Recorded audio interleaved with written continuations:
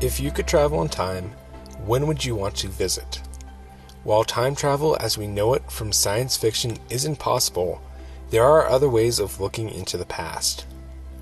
Observing the night sky, we can see light finally reaching us after traveling large distances and spans of time, letting us step back in the history of Earth and the universe. The easiest example to start with is Sol, our sun. Light takes about 8 minutes to travel from the sun to Earth.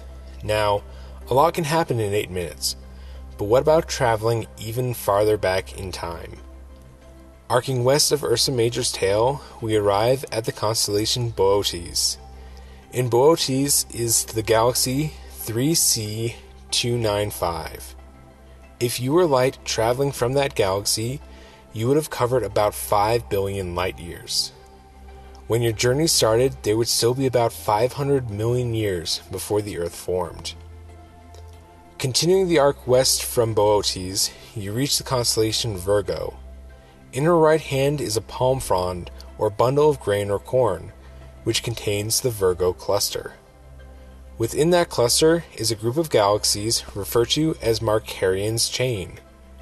The closest of these galaxies is still 50 million light years away. The light left these galaxies near the end of the uplift of the Rocky Mountains. Sitting low on the northern horizon sits the W-shaped constellation Cassiopeia. Below Shadar, in the pointier part of the W, lies a local group galaxy that is 2 million light years away. If something in that galaxy, called NGC 185, was viewing Earth and could see Colorado, they would see it before the Black Canyon of the Gunnison had formed. Shadar, on the other hand, is a mere 230 light years away. Light left that star 3 years after the U.S. Constitution was written. Vega, part of both the constellation Lyra and the Summer Triangle asterism, can be found above Polaris, the North Star.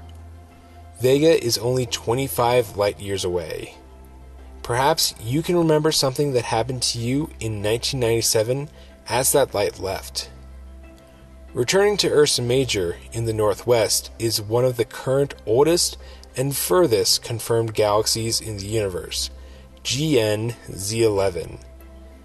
This galaxy was observed just above the cup of the Big Dipper by NASA's Spitzer Space Telescope in 2015. We see this galaxy as it existed a staggering 13.4 billion years ago. Its light has been traveling since just after the birth of the universe. As we learn more about deep space objects such as these, we better understand what our universe was like in its infancy. The more we learn about the universe, the better we understand our relatively brief chapter in its history. Western Slope Skies is produced by the Black Canyon Astronomical Society and KVNF Community Radio. This feature was written and voiced by Jaron Berner Mercier, Park Ranger at Black Canyon of the Gunnison National Park. To hear more Western Slope Skies episodes, subscribe to the Western Slope Skies podcast in your favorite podcast player. Visit kvnf.org for more information.